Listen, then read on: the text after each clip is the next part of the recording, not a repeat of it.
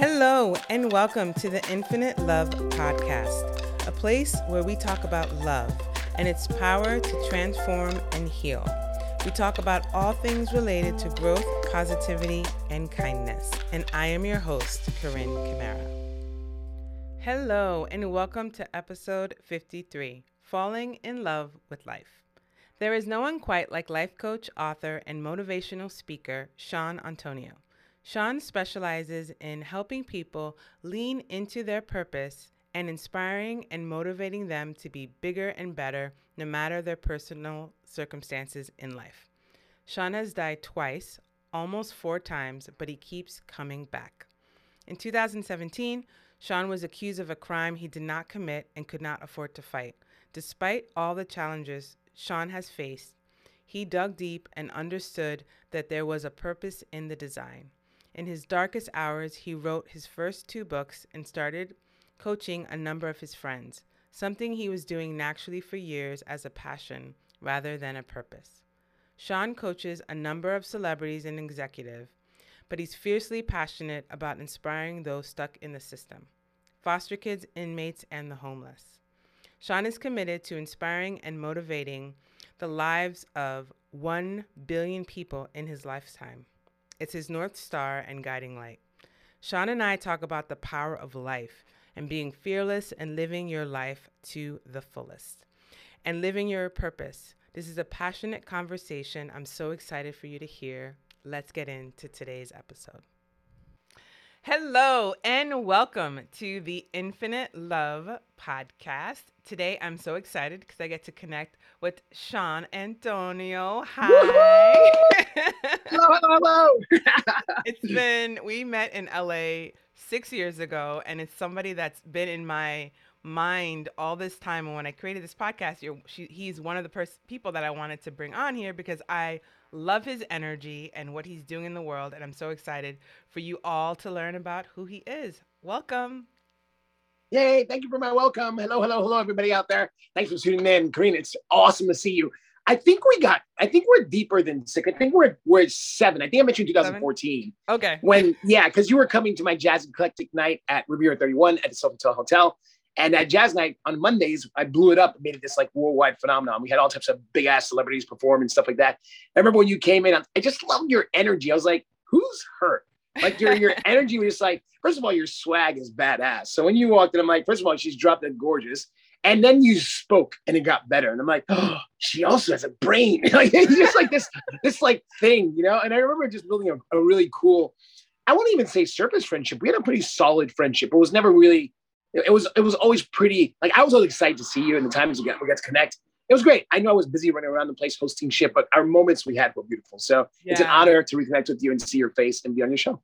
Thank you. Yeah, you're one of these people that is so good at connecting, even if it's like a minute, but it's like a minute that goes deep. It's like, ooh, yep. And then you just move on to the next thing. So it's a very, very unique gift that you have, that you're really able to connect with people and you remember people's names, which I'm always like, you meet someone once, everybody.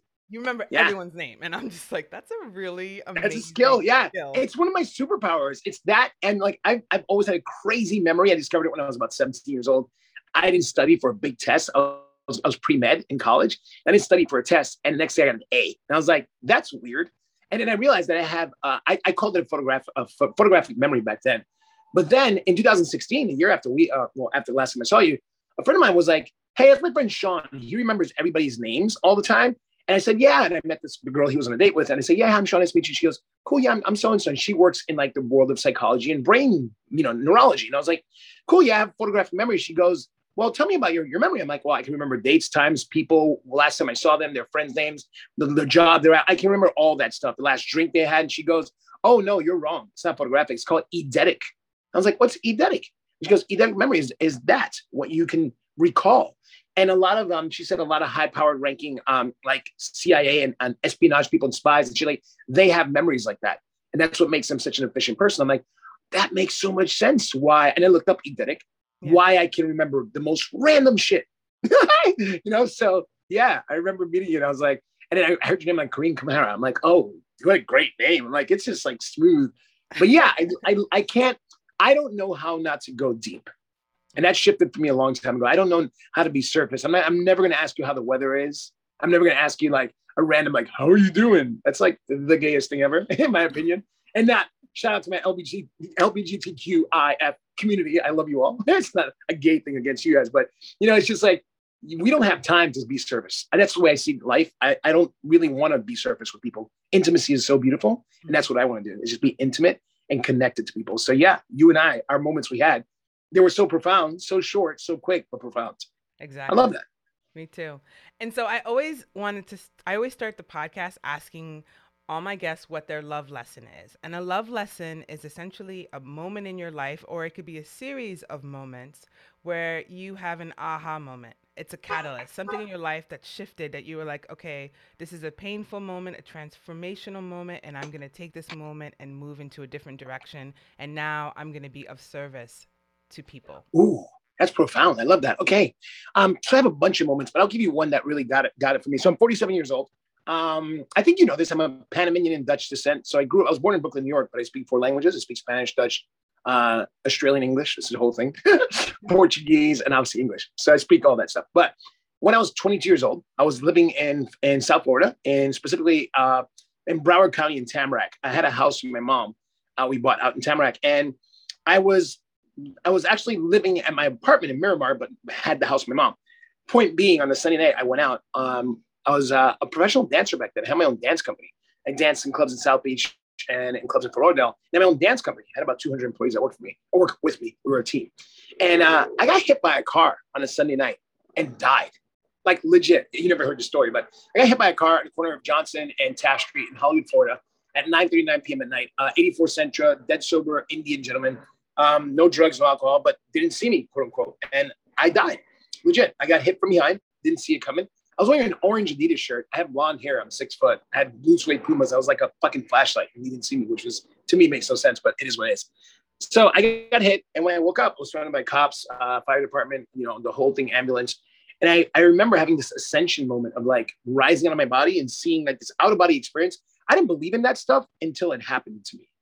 Because then I remember just like this experience of like falling back into my body and like popping up, and I had lights in my eyes, and it was some other light from some energy force, but it was definitely the cops waking me up with lights. And I woke up, and I remember surviving that. So unfortunately, what happened to me is I couldn't walk, and my vocal cords were fucked for a bit. So I got up in shock, out of shock. My body got me up, and I went to go hang out with. Back then, I was experimenting, so I thought I was gay for a bit. So I dated guys for a couple of years. Didn't go all the way with guys, but I just tried guys. I'm like, all right. So this guy I was dating, I went to his house, and his dad was a huge heart surgeon. And I walked into his house. We were supposed to go out that next South Beach to a club called Cameo, fucking sick place. We used to go dance there. And I walked in, and I collapsed. I blacked out. And his father, being the badass, like published, like pretty famous heart surgeon, he was cardiothoracic surgeon. They rushed me to the hospital. Turns up, I had lacerated, all my organs were lacerated. They're all scarred inside. So I was bleeding internally. So if I didn't go to the hospital, I would have actually died again, and like actually died. So luckily he got me in fast. Like he used his VIP, his clout to get me in. And man, I remember waking up and my whole body was wrapped. I was a mummy. I have a Polaroid somewhere, and somebody took of me wrapped from toes to head. It was crazy, or head to toe.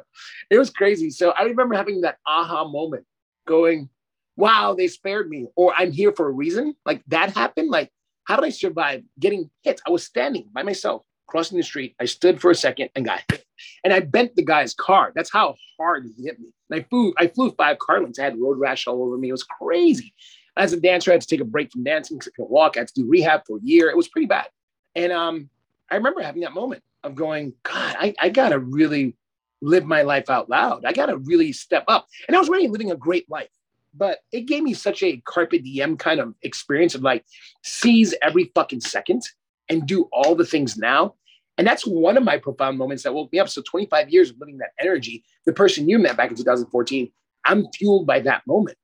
I'm fueled by like, they gave me another chance, whoever the they are, the ethereal they.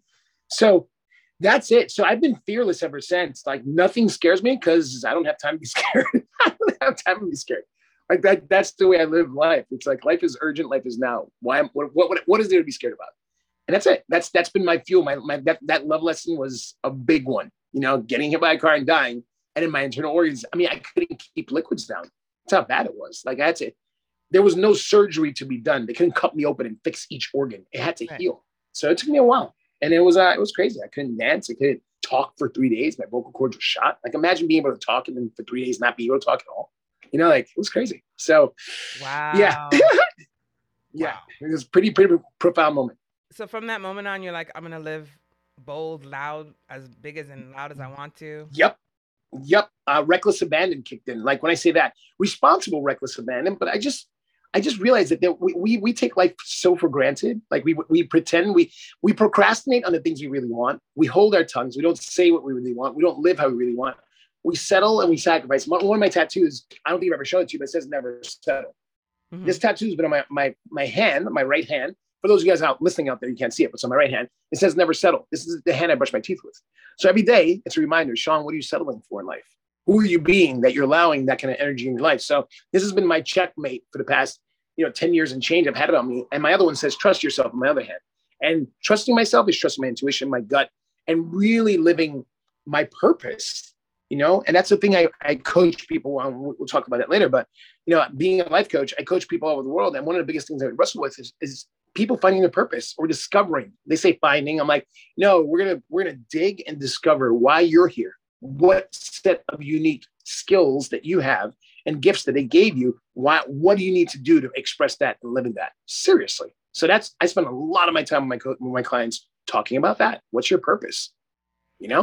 So like if I asked you right now, friend to friend, what's your purpose? My purpose is to help heal the world by sharing my love and my compassion and my empathy, and to help people feel that they are loved.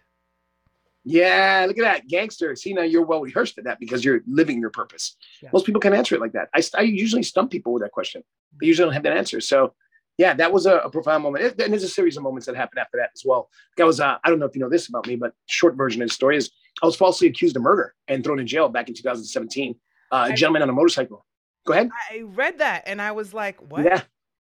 Yeah. I'll give you the cliff notes on that one. Back in 2017, I was a GM of a pretty badass place here in Hollywood called the Phoenix. I just opened it. I was a GM. I was running the place for about 7 months. On New Year's Eve morning or New Year's Day morning, after running the venue for 13 hours, New Year's Eve, blah, blah, blah, I was driving home. I had just moved to Pasadena 5 weeks before that. I was in Eagle Rock before that for almost 4 years. I was driving home. It's like 4:30 in the morning and dead sober, no alcohol in my system, making a left to turn to my house.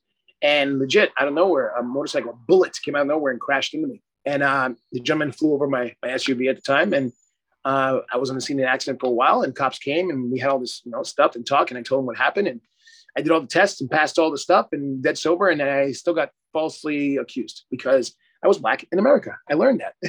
So unfortunately, they had a suspicion of DUI thing they threw me in under. And I'm like, suspicion of DUI? Like, I'm dead sober. What are you talking about? But whatever.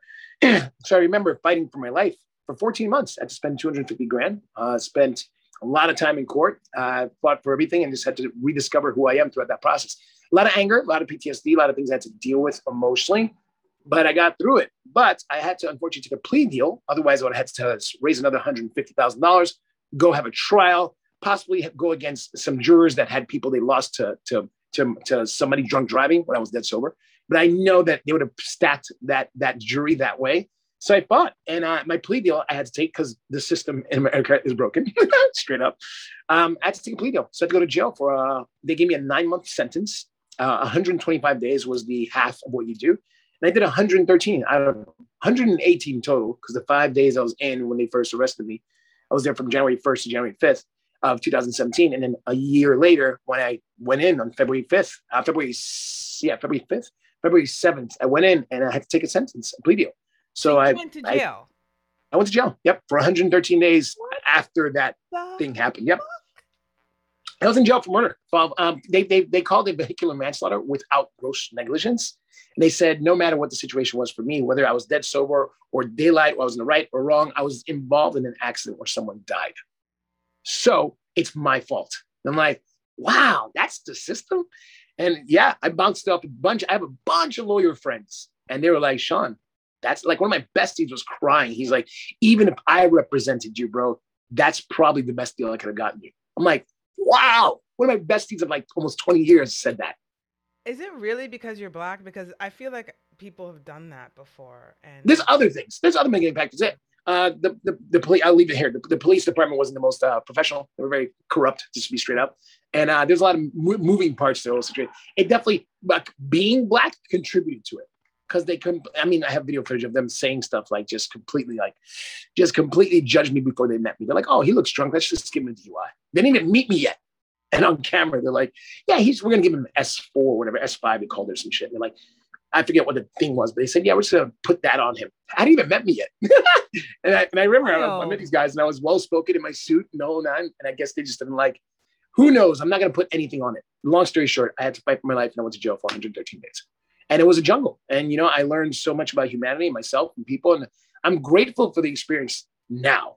Because the things I learned, and maybe I'm insanely resilient and patient, man, now. So lessons I learned in there, I'm grateful for every second I was in there.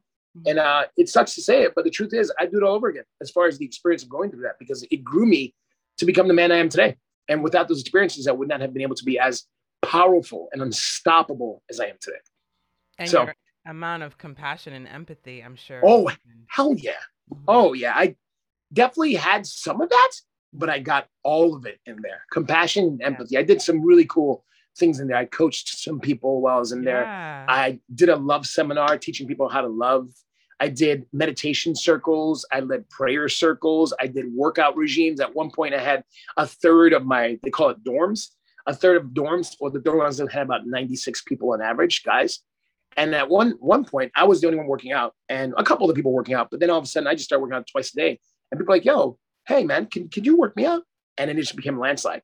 So all of a sudden we were, unfortunately, segregation in there. So it's the blacks and the Hispanics, and I'm black Hispanic. So that was tricky. I had to navigate that conversation. But I had people just working out and being their best selves, reading and doing what they could and communicating and dealing with their anger. And I was helping them rehab their mindset. And I made it fun. I'm like, I'm going to be here for a while. This is my home. I'm going to make my home awesome.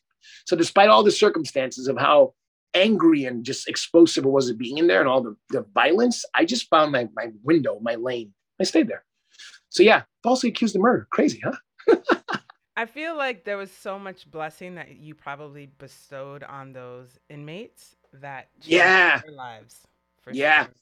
Hey, I heard a new phrase that I really want to spread. I just heard it last week from my friend Ernst Felladon Jr. He's a badass. He was unfortunately had some issues and he went to prison for 14 years. We did a podcast last week, a 2-part podcast for 3 hours. And we talked about prison reform. And he said, we want to get rid of the connotations, the negative connotations of ex-con, convict, or like you just said, inmate. He calls us, incarcerated people.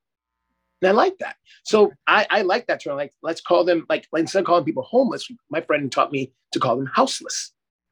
I'm like, wow. So houseless and incarcerated people, like shaking off the negative vibration it's been for us. And how we've been saying, like, we got so conditioned to put people in a box. Like, I have friends who've been in jail for some crazy stuff and prison. And they're just people who made some bad choices back then. Who they are now is not who they were back then. But they were kids, or they were in their 20s. They did some dumb shit. They sold drugs or shot somebody. They were a gang member, whatever it was. But who they are now. And my dad said it best, in my opinion. He said, in every moment, you get to choose who you be. So when I was in there, I chose. I'm like, I'm going to stay in my lane. I'm going to meditate.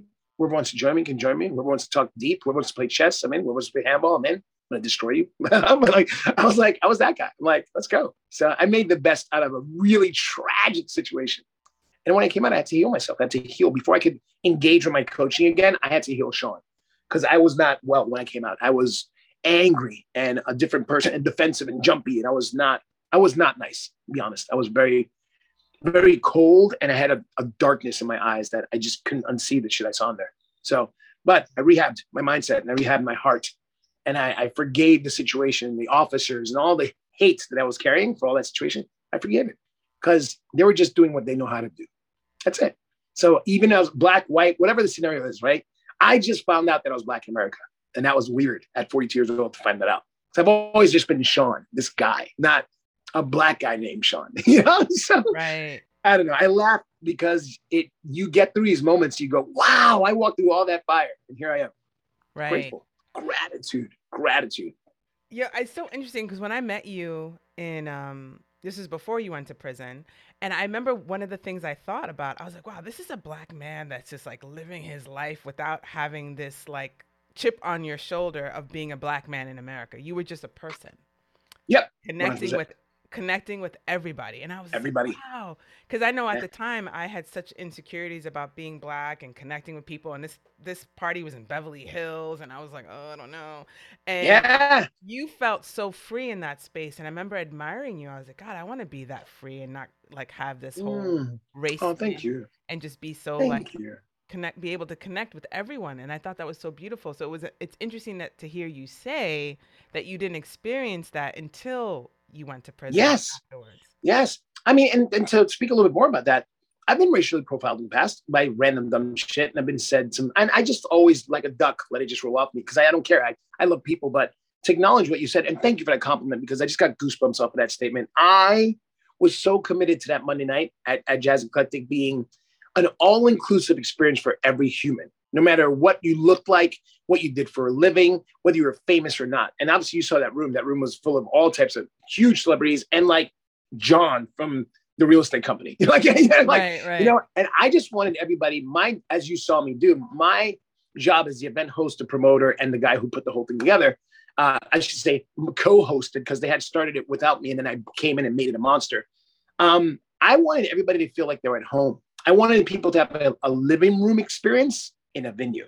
And I wanted everybody, no matter what race, color, nationality, where you came from, whether you were visiting as a tourist, because a lot of, at the Sofitel, when it's such a great, it took me a while to get the partnership right, but because the corporate company was like really not connecting with us, and say, hey guys, can we allow your guests to come to our Jazz Eclectic night? Because why not have your guests that are in town from France, because they're a French company. Why don't we just put like the Jazz Eclectic flyers or invites in their check-in? So when they check in, they go, oh, I'm here on Monday. There's this jazz night we can go to, and Stevie Wonder might be there, which Stevie Wonder was there that one night, and fucking completely, it was insane. I mean, all types of random people show up. But yeah, my goal every night was to have you have the best night of your life. That's it.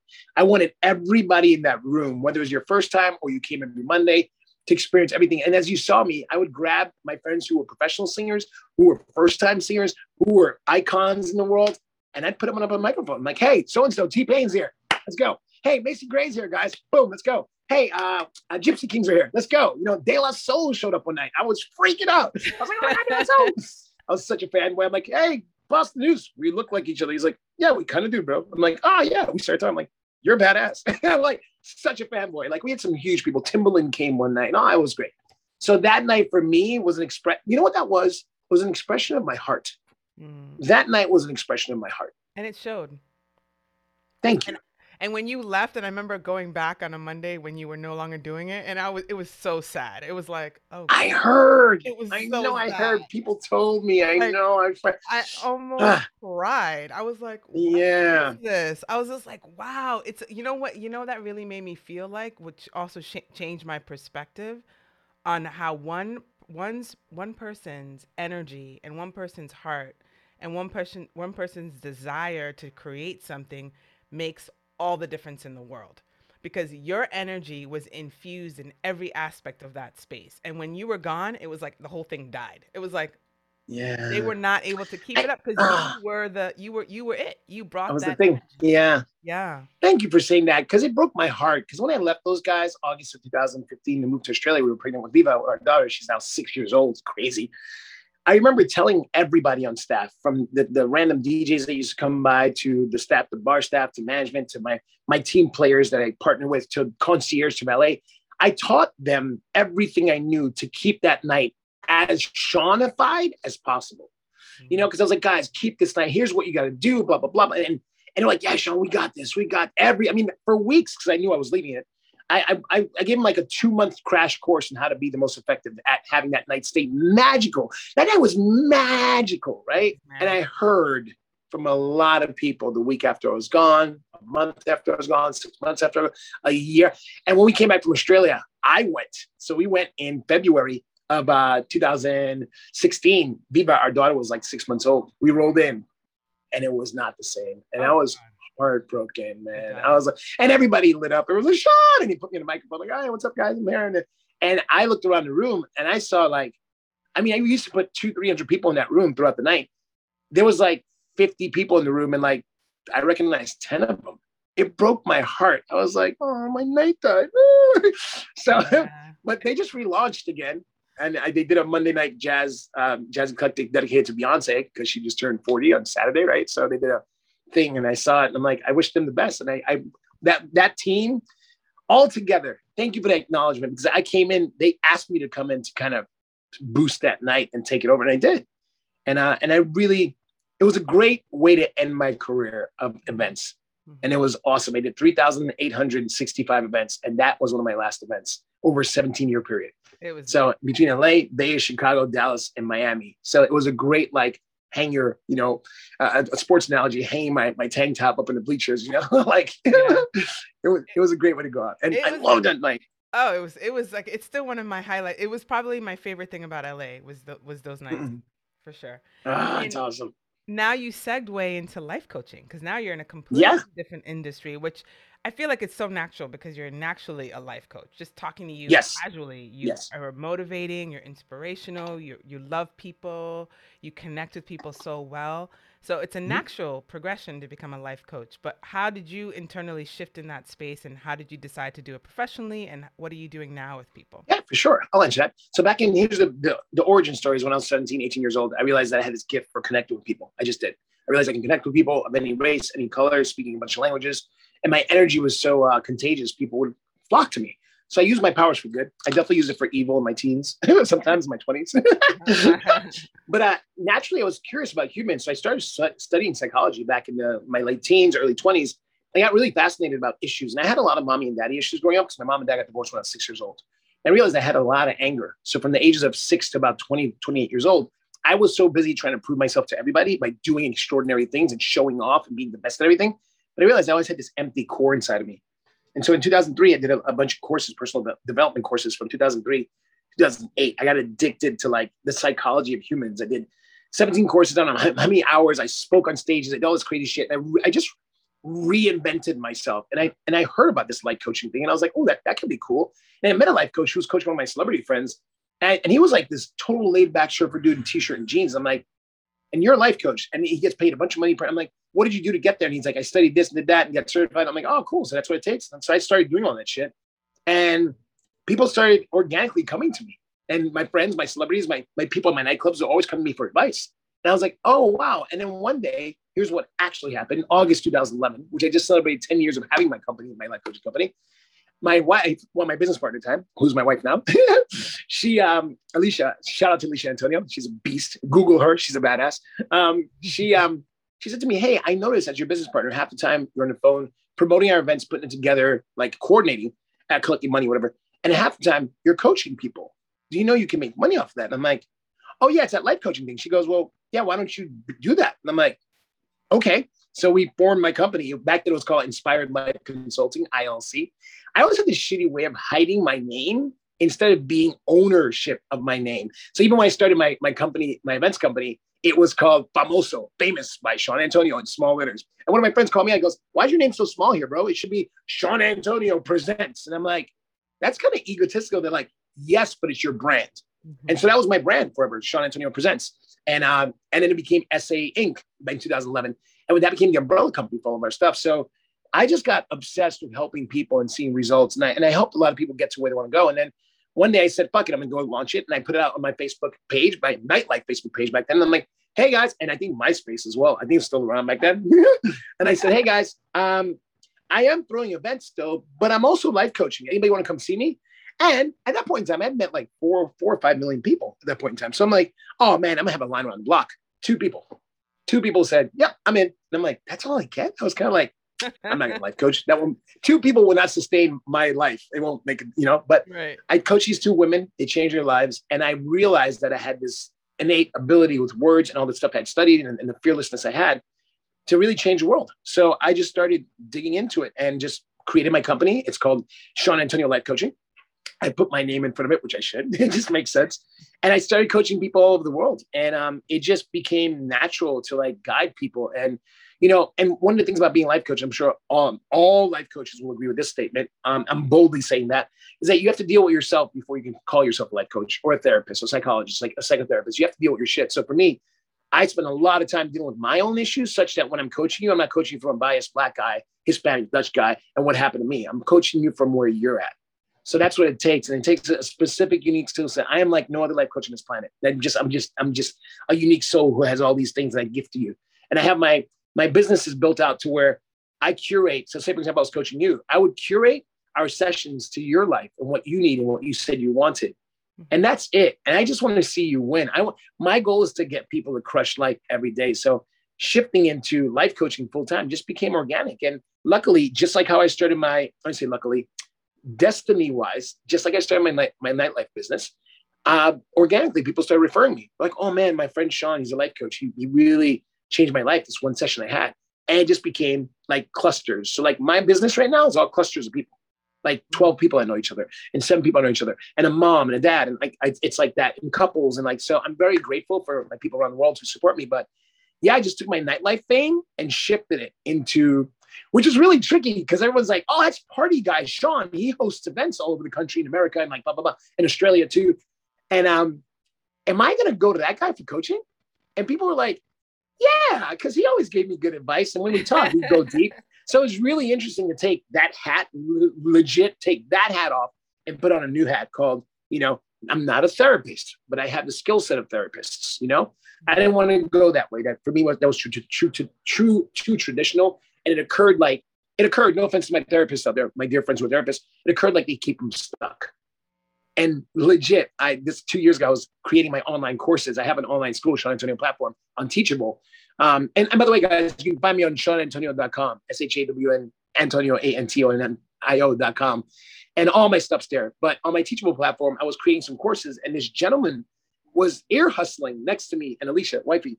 And he turns around, older white gentleman, and he goes, hey, how are you guys today? I'm like, yeah, great. He goes, I couldn't help but listen to what you guys are talking about. What are you doing? I go, I'm creating an online course. I'm a life coach. He goes, I'm a therapist. I just retired. He goes, and he said this, I'll never forget. He says, good on you for doing what you do. Because a little side note, don't tell my fellow therapists, we keep them stuck. You fix them and you get them to where you want to go.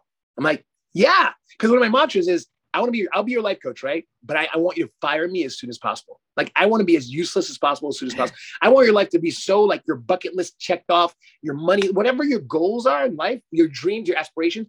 I want to get them all done. So then you can fire me. And in the 10 years I've been coaching, I've been fired once. And it's because we had a little breakdown. I was coaching this couple and we had a breakdown. It just didn't work out. Much love to them. But I'd say, and they didn't fire me. We just parted ways. But no one's fired me because we're not done.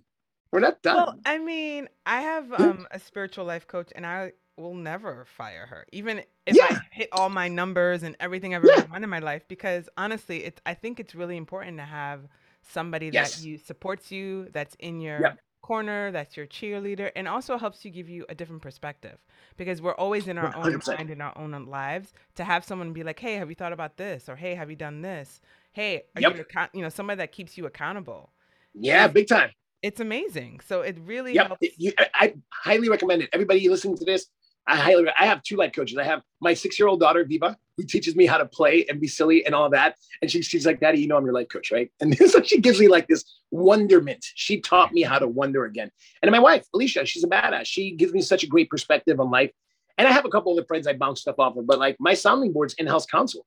So anytime I need something, I bounce off of them and they give me like the honest opinion. And it's great. And it's just, yes, I highly recommend everybody have some form of coach that is allowing you to be your true self and sees you for who you are. Right. Like, and because what I get the pleasure of seeing is what you say you want to become that you haven't seen yet. So I focus on that.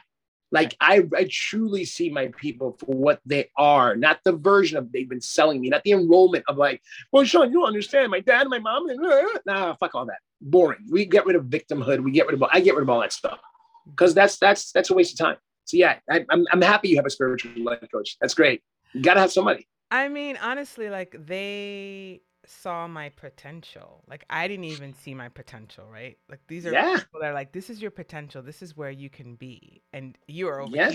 You want to be over here. Like, let's help you get to. Let's go there. Right. And it's like, exactly. Wow, I had no idea that was even a potentiality. But you know what's interesting? I feel like your soul always knows. Like there's no mistake. Yeah, but we don't listen to our soul. Right. We was like, and I love what you said about the insecurity of being a black woman, right? Like all that, because I had an insecurity about being a mixed race black dude in America, and so I understand. Like I didn't fit in anywhere, so I just started designing my own lane at a very young age. But I remember always feeling an outcast, so I get what you struggled with as well. Like that's insecurity that if you allow it to run your life, life doesn't turn out. You get stuck with your potential. I don't want it. Like when people used to tell me, "Hey, Sean, I see you have a lot of potential." I'm like, no. I'm gonna go do the potential thing. I'm not gonna hold on to it. I don't want to hold on to it. I want to use it. So I know, right? When people, you're so powerful, and I'm like, I want to be like not, not be spoken of as a potentiality. It's definitely and truth be told, the past year I've done a deep dive of my people, and the deep dive I got was people have a bigger fear of success than a fear of failure. Failure is the easy part, because failure, you get to punish yourself, self-sabotage, live in the abyss of that bullshit, right? But in fear of success, what if you could? That's the scary part, right? Like I love this quote I saw earlier this year, and it's in my phone. It says, "What if you turned your magic all the way the fuck on?" Ooh, I love it. Right? I'll send it to you after this. But what if, think about that. What if you turn your magic all the way? If everybody listening on this podcast, like if you turned your magic all the way on, how the fuck would your life look? Like seriously, like that's so magical. Exciting to think, right? Right? You would never want for anything. Yeah. Yes. I don't know where I found it, but I got it. I have 900 and something quotes in my phone that I send to people depending on the mode and what we're coaching on. But man, that got me, because my magic's on, right? But it was on 95%. Now I'm at 99.2%. I'm going 100. Let me just say, your 95% is like 1,000,000%. It's like,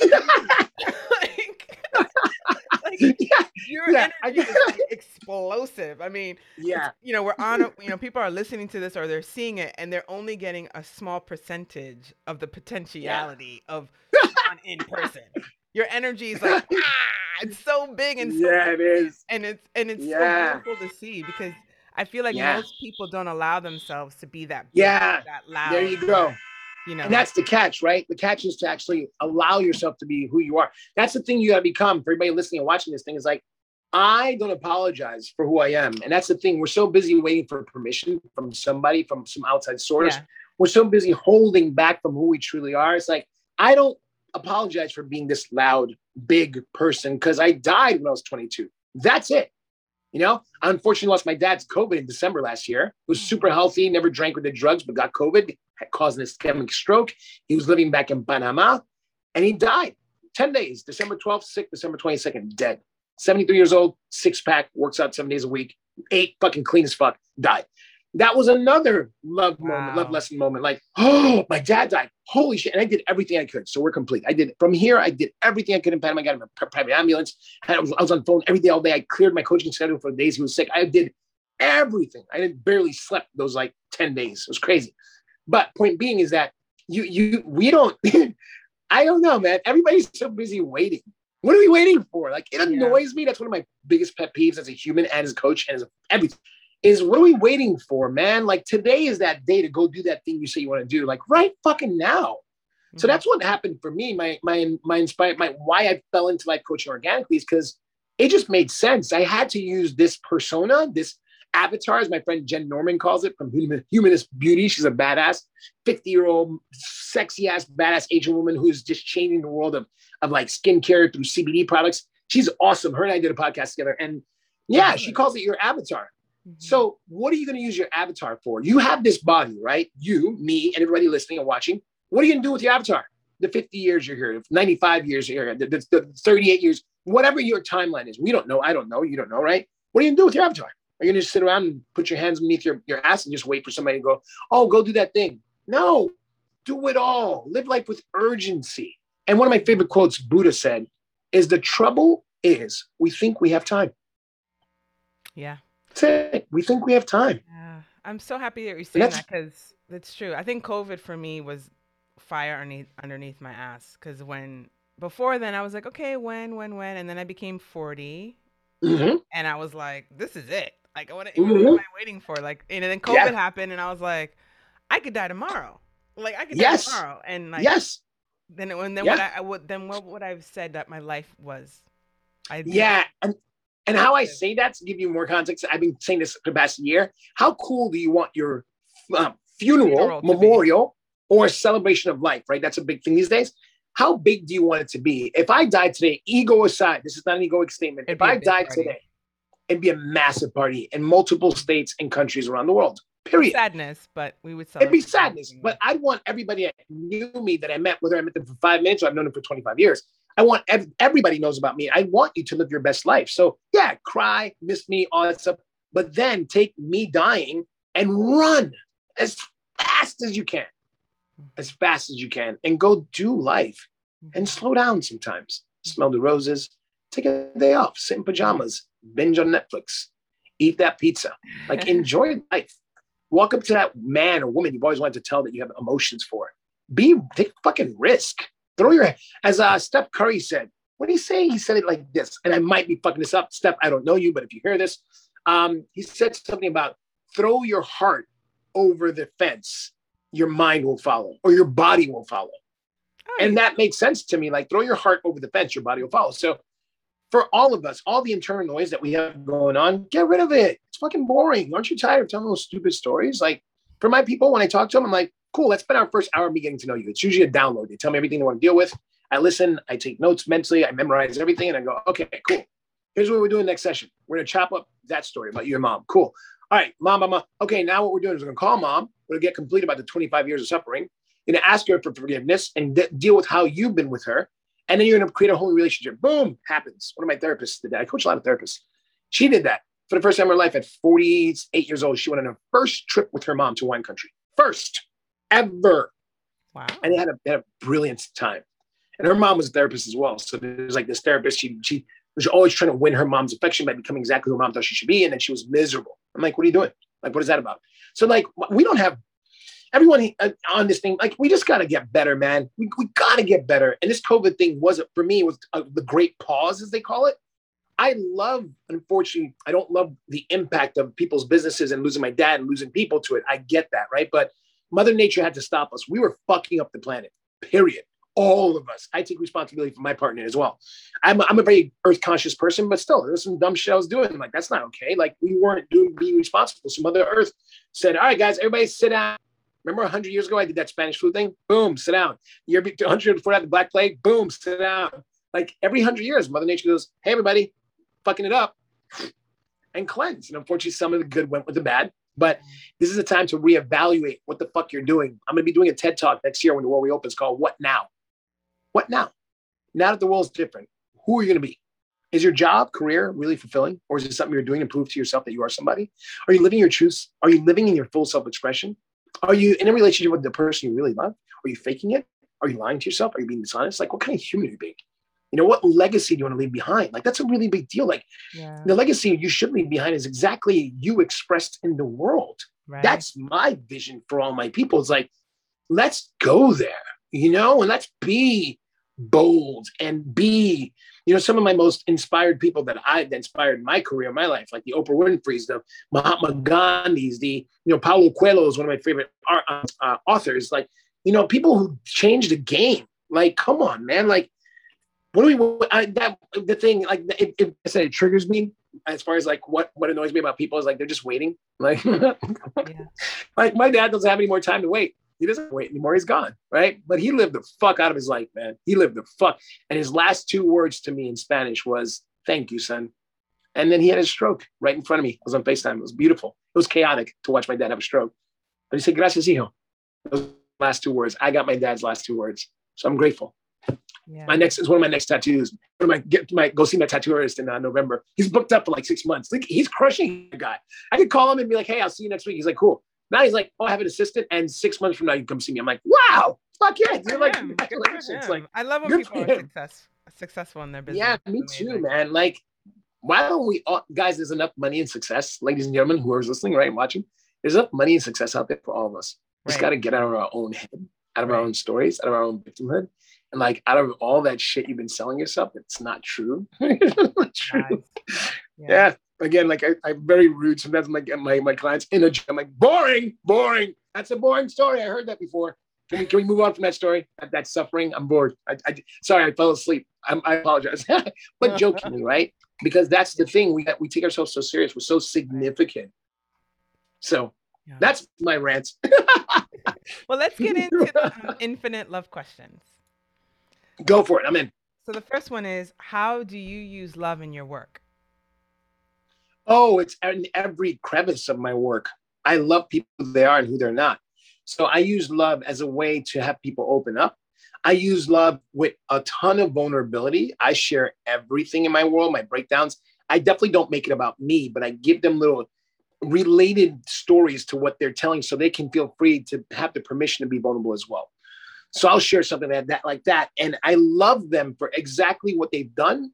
There's zero judgment or bias when people tell me stuff. I've heard some crazy shit, specifically the past year and a half since pandemic. People told me some stuff where I'm like, like even for me, who's been around the world and seen a lot of shit in my life, I'm like, wow, that's a bomb.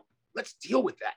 Like, so I love them for that bomb they just dropped on me. I don't judge them for it. I'm like, you did that. Okay, cool. How are you about that? And we deal with it. And it's just powerful. So I love them for exactly who they are and exactly who they're not. Today's way of being for myself, I have daily declarations. And today's, for me, for the past 18 years I've been doing this, is acceptance. Accepting people for who they are, accepting them for who they're not, accepting myself for who I am, for who I'm not. Like, I'm not a calm dude. I'm just a hyper dude. This is who I am. I accept myself for who I am, right? And that's a big thing, accepting. So I use love in everything. It's in the like the nucleus of everything I speak. Yeah, I love your hyperness. It's inspiring. Thank you. Just so excited to be alive. Yeah. Really, I'm excited to be alive. That's it. COVID's been a motherfucker, man. Yeah. So, how is your work used to serve humanity? Oh, it gives people permission to live their best lives. So I wanted to be a heart surgeon growing up, cardiothoracic surgeon, I was studying to do all that. Then I said, fuck it, I want to dance. I was dancing. I started doing that. I did well, so no complaints.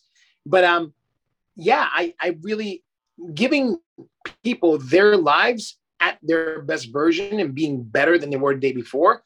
They now are the butterfly effect is what I love about my coaching is that if I change your life, your thousands or millions but that's why I coach a lot of celebrities too, because their impact is so huge or CEOs or billionaires, because I changed their, and my butterfly effect is millions of people or 66,000 people or their Twitter 5 million. Like, so yeah, I give them the opportunity to deal with themselves such that they can shift their environment and retrain themselves to be the best version of themselves they've never been.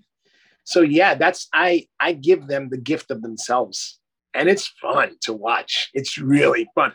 I'm so fulfilled after every phone call, after every Zoom, after every FaceTime, after every phone call. I'm like, yes, So yeah, I give them that. And it's just humanity. Imagine if humanity, all of us, lived in our truths every day.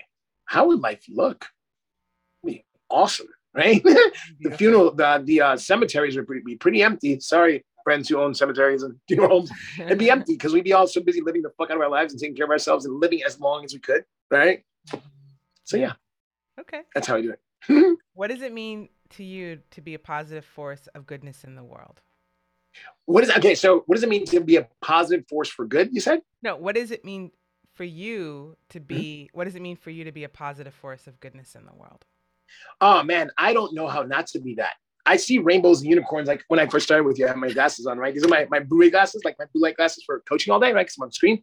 So this is my, like, I only know how to be that. Like rainbows and unicorns is all I see. So I want everybody to have rainbows and unicorns in life. So for me, I have to give people the goodness out of my heart that I know for them. So such that they can find their truth, their goodness, and then live in that. Again, butterfly effect. For me, I like seeing the ripple effect of people being great every day. Like being great. Like one of my clients, we were together last year when the pandemic first started and we were doing the whole masking, the whole nine, right? And there was this homeless gentleman. I live in West Hollywood. There's a homeless gentleman. Unfortunately, in West Hollywood, we have some little homeless pockets. And this homeless gentleman was on the street. And my friend digged in his pocket. He had a stack of hundreds. He looked at the guy and he said, here, gave him $100. And the guy was like, oh, man, like he was so grateful. And I remember seeing that moment. And I'm like, my influence on this gentleman I'm talking about was to share his wealth with people, be great and be engaging. Before I started coaching him, he wasn't engaging. He was a little bit egoic. He was also afraid to get hurt. So there was that wall. Right. But because of my inspiration, my coaching with him, because I've been coaching him at that point in time for about a year, he shifted. So me being a force for good, I mean, that's who I have to be. I don't know how not to be that, man. It's like, I don't have time to be, evil or malicious. So that's just so much energy wasted. Being good has people get what they want in life. Everybody gets to win. I love that. What do you love most about your life? Waking up. Honestly, like seriously, I know it sounds super gay and super, super spiritual, but the truth is, like waking up every day. I mean, I love that I get to wake up every day. I love that I get to be me every day. I have this thing I've been saying for years now, like, oh my God, I woke up and I get to be me again with all my scars, all my stories, all my things, all my tattoos, all my, yes, all the imperfections, right? And living in my purpose of being a life coach, it is the most fulfilling thing I've ever done. It is more fulfilling than my 17 years in nightlife. It's more fulfilling than my 12 years as a choreographer dancer. It's why I was born. And Mark Twain, in my opinion, and it's a Zen proverb as well. I don't know who said it, but they say, the important days of your life are the day you were born and the day you found out why. And when I found out my why, I was just like, yay! I get to go do that the rest of my life. I get to coach people to their best selves for the rest of their lives and for the rest of my life. So I have lifers, like you say, you never let go of your spiritual life coach. I have lifers. I have friends that I've been coaching 4 years, 3 years, 2 years. Like no one's going anywhere. No. It's great. The only way we're separating is when one of us transitions. There you go. Perfect. Yeah. One of my boys told me, he's like, dude, at least 20 years. He wants to pay me for 20 years of services. I'm like, I accept that. Cool. You want to pay me for 20 years? Rock and roll. I just got the phone with him before you. Yeah. I just got the phone with him before you. He's out in Houston. But he's like, he's about to go buy a bunch of shit, do crazy shit. And he wants to give me 20 years of life coaching services payments. I'm like, I accept that. My family would love that. And then I can invest in other shit because I'm always about expanding my portfolio and doing cool shit. But yeah. That's sweet. That's nice. Yeah. That's nice. Okay. How do you feel you receive love? Oh, I'm way better at it now. I used to run from it. I didn't really like to receive love because growing up, I saw love be so many different things. So I struggled with letting it in because I equated love to that I can get hurt. That's how I equated it. Mom and dad's divorce was so impactful when I was 6 years old back in 1980. I didn't know what love could actually feel like, even though I was really loved growing up. I've always been really loved, but I was afraid of it because I didn't want to get hurt by it. So I've learned, and this is the moment, this is a specific moment I'll tell you, back in 2011, where my dear friends pulled me aside one day and said, Sean, I'm really mad at you. I'm like, wow, why are you mad at me? He's like, and he was like really mad, like legit mad. I'm like, why? He's like, do you know I've known you for like 10 years? I'm like, yeah. I'm like, but why are you mad? He goes, you've never let me pay for anything. I'm like, what do you mean? I'm like, you're my boy. You come to my nightclubs, I got you. You come to my dinners, I got you. He's like, that's the problem. He goes, you've never let me take care of you. I went, huh. He goes, you never let me buy you a drink. You never let me buy you dinner. You always take care. You never let me pay your nightclubs. I'm like, yeah, because my friend. He goes, you know how much money I make a year? I'm like, no. He goes, $350,000. I'm like, wow, you make $350,000? I'm like, fuck, you make more than me. That's awesome. He goes, you know what I do for a living? I'm like, yeah, and I quoted what he did. And he's like, so why don't you let me take care of you? And I'm like, huh. All right. He goes, from now on, you're not paying for shit. I got this. And it was his way of loving me. And I was so not present to it. I was so busy being host, as you saw me, right? I'm like, social butterfly. Or shout out to PJ DeMarcus. He calls me Ninja Bomb. He's like, touch Trump like 5 seconds. And then he's gone. Ninja Bomb. I'm like, yeah, but that's my natural way of being. Connect with as many people, pollinate as many people's world as possible. Hummingbird style. Like, cool, connect with you. Live your best life. I say a word or sentence that inspires you to change your life. Go. So yeah, those are super powerful things for me. I mean, it's just lights up my heart. And so I love getting to live in my purpose every day. It's awesome. Being with you right now, this is awesome. Yeah, this is a beautiful moment for sure. Okay, so next question is, when do you feel the most love? When people acknowledge me for the difference that I've made in their lives, which happens on a weekly basis. Like my clients, I might cry. Forgive me if I cry, but my clients say really beautiful things to me a lot, and it really touches my heart when they say, Sean, like that session changed everything for me, and like what you did for me changed my whole community, my environment, how I live my life, how I, are engaged in humanity. I'm like that. Those words, my social proof, as they call it in the world of social media, it's on my website. You'll see a bunch of stuff on my website. the things that people say to me, it just melts my heart, man. And it just makes me, I cry tears of joy all the time. I cry all the time, and I'm grateful for it. And it's just, yeah, who gets to have a career that's your purpose? You get paid well for it, and you change people's lives, and they tell you how much they love you and feel about you. And like, you get to cry tears of joy. Like, what kind of fucking job? Like, that's what I get to do and be. So for me, it's like, oh man. So yeah, that's when I'm in my zen. When people tell me the impact that I have in their lives, it's beautiful. And the last question is, where has love created a miracle in your life? Oh, cool. Where's love created a miracle? That's a very cool question. I like that a lot. Love has created a miracle in my life. Oh, okay. So when I was in jail, and by the way, to educate you real quick, I didn't know this about jail and prison. So jail is where people are still fighting for their lives and fighting clear their names or fighting whatever. Prison is where you're sentenced. You're living there. So you know exactly how much time you're there. Jail, you're not. It's undefined. So that's the difference. I was in jail. So mine was a small window of time. So it kept me there versus prison because my offense, quote unquote, wasn't as brutal stuff that's in prison. In jail, yeah, this one kid told me he didn't know what love was. I sat him down. I said, hey, tomorrow I'm going to create, like I said to you earlier, or said to on the show earlier, but a love seminar. Day number 5, I was in there. I saw the reckless behavior of all these gang members. It was 95% gang members in every dorm. I was in 5 different dorms in the 4 months I was there. They move you all the time, crazy. And it's a business for sure. But this one day, this kid told me he didn't know what love meant. So I went into my bunk that night and I wrote I did like a 1-hour presentation. And I said, fuck it, it's day 5 in here. They don't know who I am, but fuck it, I'm just gonna do a little workshop with these 2 kids who didn't know what love was. All of a sudden, at that point in time, I was running with the blacks, right? So, and on the black side was 19 of us. I started speaking, and one by one, it kept coming. At one point, all the blacks were at this table, 2 different tables, and I was leading this love seminar. It's supposed to be an hour long. It was 3.5 hours.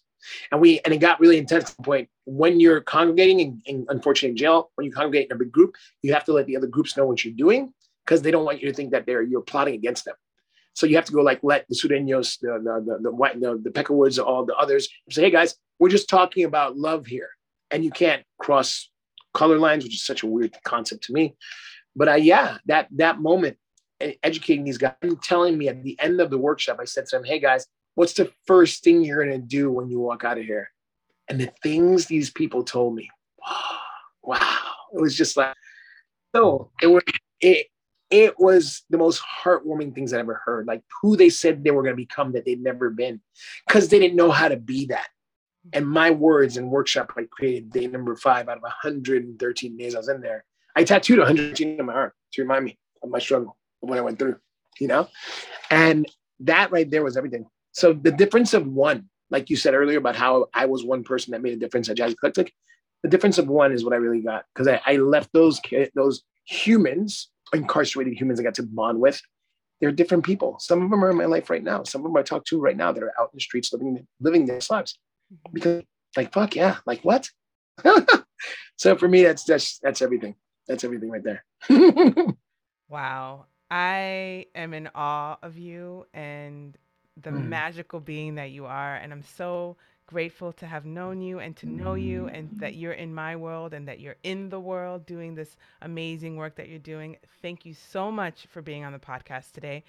Again, can you say how people can find you, connect with you, work with you? Yeah, for sure. You know what? I started doing this new thing. I give out my cell phone number. Here's my cell phone number. It's 310-428-5017. Once again, 310-428-5017. Text me, we'll connect. You can find me online everywhere. I have like 26 ways you can find me, but my website's the best one. www.shawnantonio.com, SHAWNANTONIO. All my stuff's up there, social media, my books. I have 2 books on Amazon, one called Be the Beast You Are, about being your true beast and just crushing life. And the second one is Having Amazing Relationships. They're $8 on Amazon. They're game changers. And I wrote those in my depression in 2017. Massive depression, and wrote the best books I've ever. I mean, my opinion and the opinion of many people around the world, it changed your lives. So ShawnAntonio.com, reach me up there. DM me on Instagram. I'm getting better about that on Shawn Antonio Life Coaching. DM me there. I give away half-hour free sessions to connect and see if you like me or we work together well. It doesn't matter. I'm just committed that we all win. So let's fucking win. So find me, reach out to me. Let's do this. Well, I'm sending you so much love. I love you so much. Thank you so much for being on the show, and I will talk to you soon. I'll talk to you soon. Great to be with you. You're fucking awesome. Have an awesome week. We'll talk soon. Bye. Bye. Thank you so much for listening. Please subscribe and tune in on Tuesdays for new episodes. You can connect with me on Instagram at Corinne J. Camara. Sending you infinite love.